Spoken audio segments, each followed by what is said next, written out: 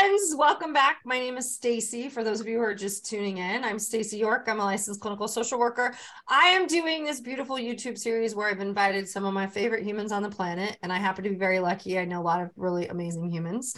And today I have one of my dear friends. I'm going to call you dear friend. I feel like we've moved into that zone. Yeah. Started as dear colleague, became dear friend, Jen Stein. Jen is going to do a little introducing of herself, but let me tell you a few things I love about Jen. Jen is one of these humans that has been on this journey with me for quite a long time, and I've had the privilege of just having a front row seat to observe some of the awesomeness she's doing. So she's a beautiful principal in Kalispell, Montana.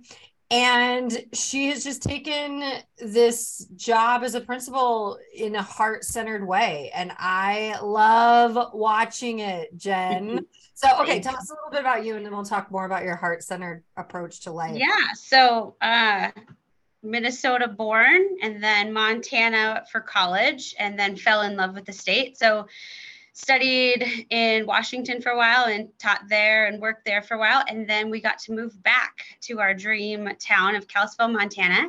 My husband and I have two beautiful children who are mostly always wonderful, but not always. One is 15 and a high school girl, Kaylin, and Luke is 13 and going into 8th grade and on the autism spectrum. And so our journey as parents and me as an educator has really been diverse and not what I expected, but totally what I needed. So I got a job here. This will be my 10th year as an administrator here at Edgerton Elementary School. And we have 520 kids and an amazing staff and a really great community, and one of 6 elementary schools in our district. So that's about the size of the school district and school I come from. And I, who I thought I'd become and what my life would be and what it has actually become is so much better, but definitely not traditional when you're raising a neurodiverse kiddo. And I think just parenting in general gives you this, you initially think like you're going to nail it and it's going to be this way. And then you have the kids and you're like, it's a different way than I thought. So that has been my experience as both an educator and a parent. And they've actually weaved together quite a bit. So quite a bit of who I am is an educator, a mom, and then a wife and a friend, a daughter. Those things are all really important to me as far as like who I am. One of the reasons I chose you to chat with, Jen, is because much like me, you do not cross the threshold of your school building and leave all these parts about you outside. Yeah. Like you are just who you are. You are Jen, mom of teenager, mom of neurodivergent kid, wife of someone in the community. Like you are just Jen. And I love that about you. And part of the journey and the work that I do when I cross the United States and I talk to humans is people have this sort of, I think this maybe idea that to be a professional, you got to have all your shit together. Yeah. And I'm curious about your thoughts on that. Well, that'd be a bummer. I just don't have any of it together. And I think when you talk about the threshold, like I am who I am throughout every part of my life. And I don't know when that started. And I don't know, I think it's when my kids were younger and you like try to keep it together and be who you think you're supposed to be.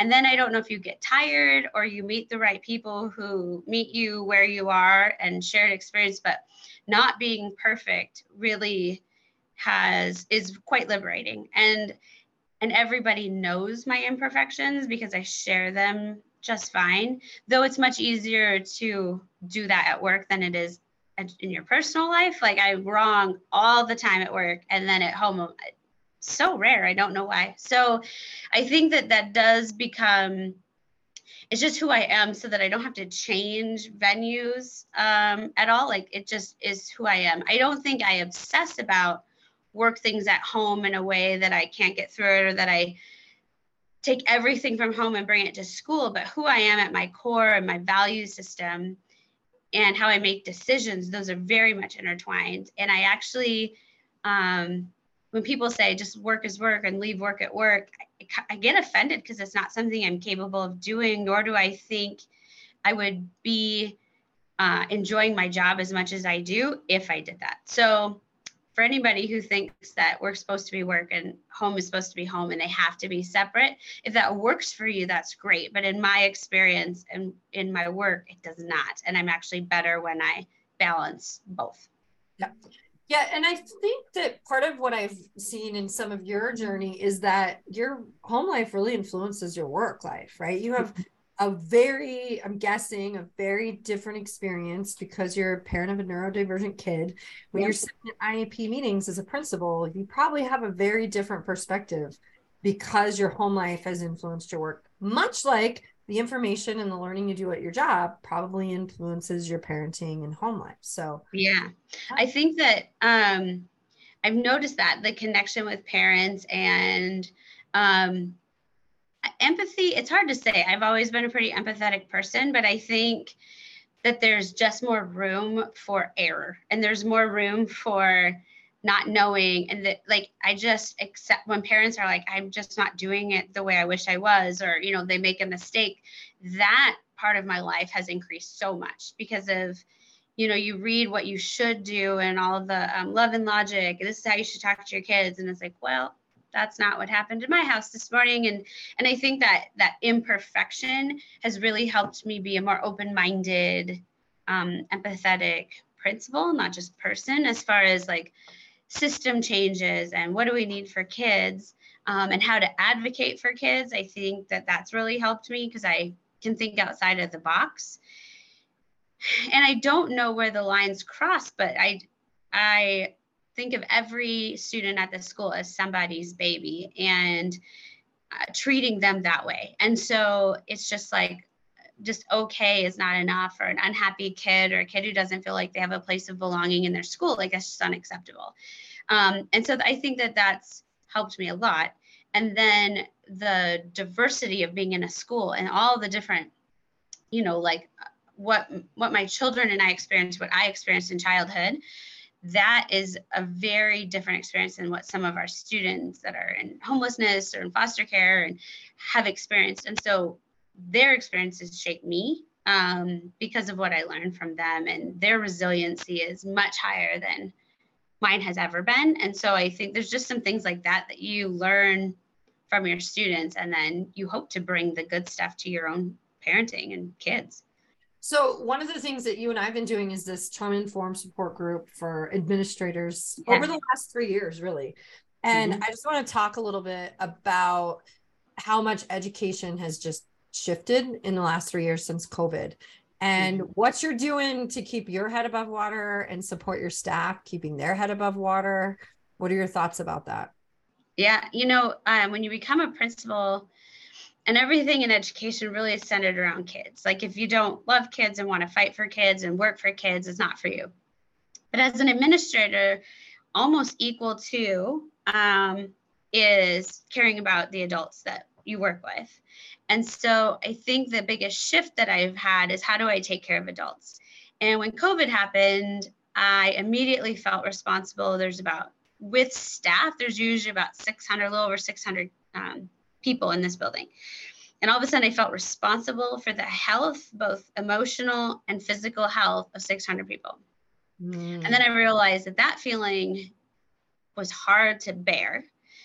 And so I just thought, what am I going to do so that, one, I don't like freeze and paralysis because I'm overwhelmed, but what can I do? Because the reality is you are not going to be able to keep physical or emotional harm from happening to the people you work with, because there's a lot of outside influences. But it's like, what is my role and how can I be responsible? And really it was about creating a space where people felt good and safe and listened to. And so all of the things you do for students, as far as the love and belonging work that you do for adults. And you tap into things that I think you initially think, it's just for kids, like check-in forms or gratitude work.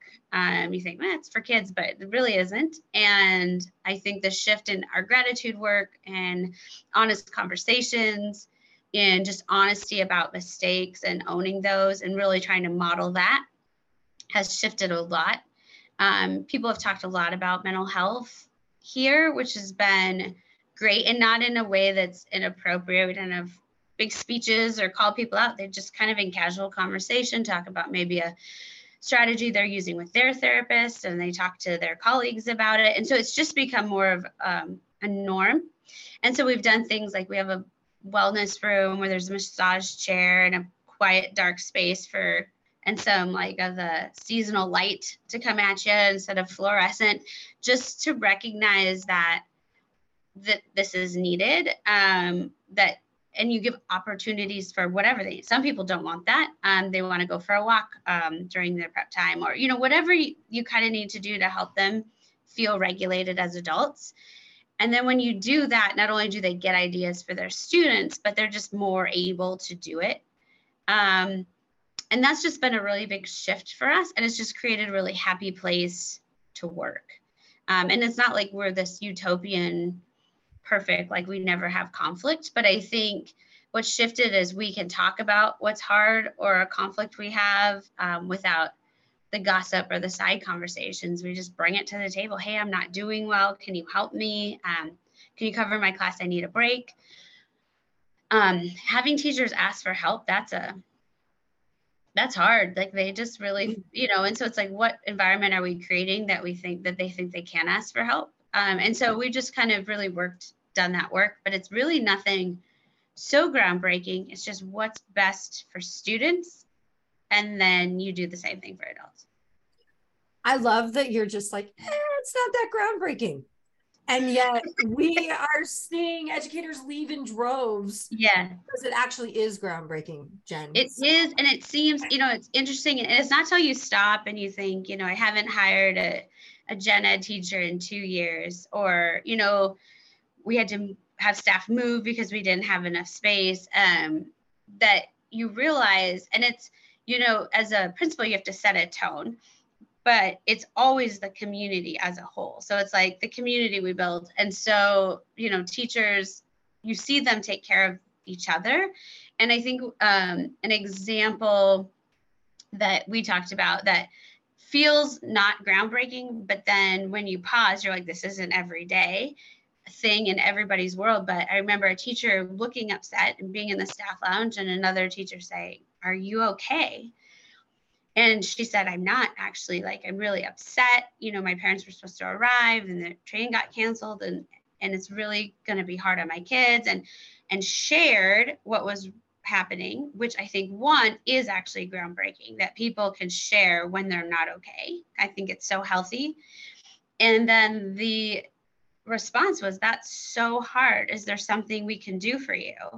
Or what do you need?" That was the question. What do you need? And I thought, that is lovely. And we talk about that all the time for kids. They check in zones. And if they're not in the green, the next question a kid will ask is, what do you need? And so we teach kids to do that, but it's like, do we give that space for adults? And knowing that it is in some ways different than what the norm is because I recognize that happened.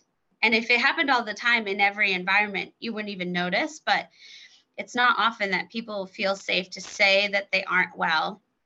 And that instead of fixing it, the question was, what do you need? I just thought it was really powerful, and probably a foundation of why the teachers in this building are so incredible. They just take care of each other. Yeah, I love this. And I would imagine that when the viewers view this, they're going to be like, Jen's just like, this is normal. This is how we do our everyday life. Other teachers are going to be like, sign me up. How do I work for this person? And they're just, you have just created this space for people to be safe. And for people, when they don't feel regulated, to be able to say, I don't feel regulated. I'm not okay. I love that about you. And you're sort of like, it's just what we do. And other people be like, no, actually, Jen, not everyone does that. Like, it's a gift of yours. And the fact that you just normalize this human behavior, you normalize the human experience, you love people, you support love and belonging. That is such a gift that you have. That is really important. And I'm glad you're sharing that. Well, and I think that you, Bruce Perry, Brene Brown, like some of these people are super influential on how I think. And so And it doesn't mean that that's for everybody, but there is somebody probably out there that does connect with you. And I think that we sometimes read things and are inspired, but they don't feel actionable. And so once I found like Brene and Bruce Perry and then you, and making it feel like, oh, this does tap into my values, because you don't even sometimes know what your values are. You're just doing your job. And a lot of the work with Brene and stuff is like, what are your values? What are your values as a person? And what are your organizational values? And then once I thought about that, then everything has to fall in line in those values. And so it's really shifted how I think. And there's so many different people out there that can do that. But to me, it's not like you come up with your own ideas eventually, but initially you just start thinking about, what do I believe to be true? And then that's the filter for all the decisions you make. But I was definitely inspired by reading and having somebody push me. So it was a big growth for me before I could turn it into something for the school.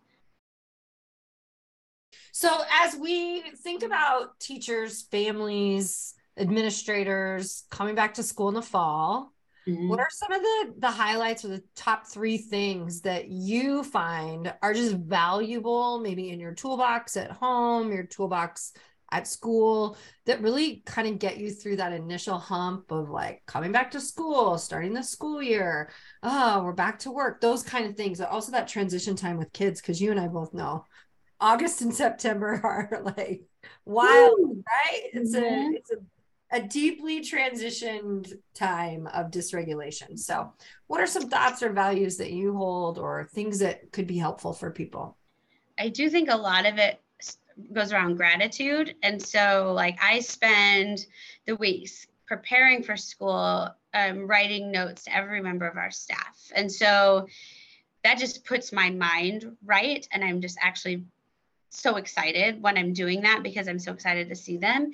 And then when you have kids, it's sort of in the same way, like focusing around gratitude, like what have we enjoyed together? What are we excited for? What are we anxious about? And just kind of naming those things. And I think when people do, and like, I don't want to give the impression that my family like sits down to dinner every night and we go in a circle, we say the thing, like I don't even know if we're in the same house sometimes during dinner. So it's not like it's this really fancy, hard to do thing. It's just when you're talking to your kids, we just like to talk about it. And I talk about what I'm excited for, what I'm nervous about. And there was just something really liberating that shifted. And I can't tell if it's because of like the friendships I developed, or what happened, that I feel so fine about saying exactly how I feel and not feeling any shame around those feelings. And I think that the more we talk about that for students and for our own kids, and then for my spouse, because I am not my kindest, and I'm not even really that patient in general, but definitely less patient in September. I am so tired and I'm excited, and the energy it takes just to be in a building is so high. And then, last year I had a kid just starting high school for the first time. So that anxiety and those feelings come out all sideways. And so learning to be like, wow, I'm really anxious about this, or I'm really nervous. And kids are shocked that teachers and principals are nervous for the first day of school, but we also are. And so I think that really, if you're like, just be authentic, and if you can tap into why you're feeling what you're feeling, that's great, because it really is it's pretty hard to nail down, and our behaviors are real sporadic and random, and you have to kind of pull the thread to see why you're actually responding that way. But I think when we model it to our kids, our spouse, like my husband's way more understanding probably when I'm snappy and maybe to say 3 words before I head straight to bed, when I can say, hey, this is how I feel in September. It's really hard. And so that's what I would say has really changed things for me, is just really tapping into authentic emotion and just naming it and not being embarrassed by it. Love that. Gratitude is so big. For the last 2 years, my best friend and I send each other 3 gratefuls every night. We text each other. grateful for this. And we've paused for a year, and then we're like, no, we got to keep doing this. And if we miss a couple days, then we'll send Friday gratefuls, Saturday gratefuls, Sunday gratefuls. And it really helps to have someone to do that with. It's really taken a shift, I think, for both of us. We feel better, right? Like, and you're connecting, that connection is there. Yeah. And then, that whole piece of name it to tame it is what we say. Name your feeling. That's good. Right. I believe that's Dan Siegel. Name it to tame it. Well, I think it's because I'm such a control freak that it's like the idea of this emotion taking off without me doesn't feel good. So I'm like, let's name this thing so that I can have some sort of, plan over it. And I think what you said about your friend is so important, because I don't do New Year's resolutions because I just don't follow through. Like, it's like, why disappoint myself with my inability? And so finding the thing that works for you. So if it's not writing a journal every day, because that is not for me, but it's texting a friend, or sometimes I just go on Facebook and I say, I'm going to write 5 positive comments on somebody's, like, just something to get you through. Yeah. That you can do. That's not like, you don't have to feel bad that you fail at it. It doesn't have to be a big journal. Like, love that. I love that you text that. I think that's a good idea. It's really nice. And I think over time, her and I have both valued, like, you're going to connect with someone every day, and you're going to have that every day in a way, someone who loves you, right? Not just someone you work with, not just someone that you have to show up for, not your kid, who, sporadically loves you and sporadically sometimes not. So. And I also think when you share it, you inspire others to think things differently. So we start every staff meeting with 5 gift cards that I purchase and I lay out on the table, and then people come in and they take them and then give them to somebody else in front of the group and say, I'm giving this coffee card to so-and-so because she's been showing up for our students, like, when she didn't need to. And then it just sort of, it starts your meeting in gratitude. Yeah. And then it also is something like you're always looking for it, which is fantastic. And then sometimes you don't even think to be grateful for something because it's been such a part of your life, and somebody reminds you that, like, things are pretty great. I should be thankful for that. So I love that. Jen, I am so grateful for you and the journey that we've had together. And I love how you just show up, and you are often this light that shares the hard, right? You've been through a lot of hard. Your community's been through a lot of hard. Your state's been through a lot of hard, and education. And you're also like, you know what? It's hard, and these humans in my building need me, and this is how I show up for people. And I just appreciate that so much about you. I think that for educators too, like, when you look at the big picture, it seems like sometimes an insurmountable task to take on every concern that anybody has about public ed.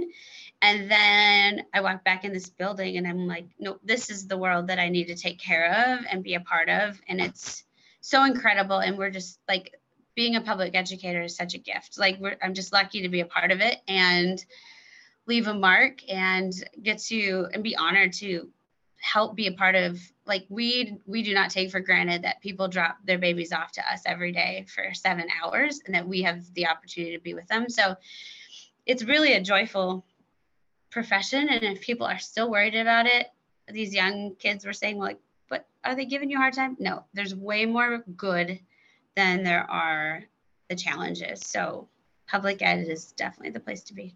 The way you just said that is exactly why I called you. And I said, Jen, we have to have a conversation that people can listen, because we hear all the negative, and you have so much goodness. And one of the things I think, is important is that when it does feel insurmountable in this big, huge national way, or federally or state-wise, remember what you have that's tangible, that's right in front of you. And just showing up and being that positive person in public ed is exactly what public ed needs. So, and you don't do it alone, right? You don't do it alone. You have a community of people, because it's okay to feel like, sometimes I just go home and take a nap under a weighted blanket, because that's not the time to take on my thing. But then when I wake up, I can take the weighted blanket off and then go forth again. But you cannot do it alone. And I think you have different people in your life for different purposes. And I definitely am surrounded by people in this school district who we help each other. Like, it's okay to say, like, today is so hard and I don't want to do this today. And those things, you can't just pretend like it's not a big deal, because sometimes it is a big deal. But you always have somebody with you. So go in groups, go in tribes when you take on the hard things. Love that. Thank you. Thank you. Thank you for your time today. I appreciate Thank you. you. So much. I'm so excited about the gifts you are offering our community. So till we meet again, my friends. Thank you. See you soon. Bye.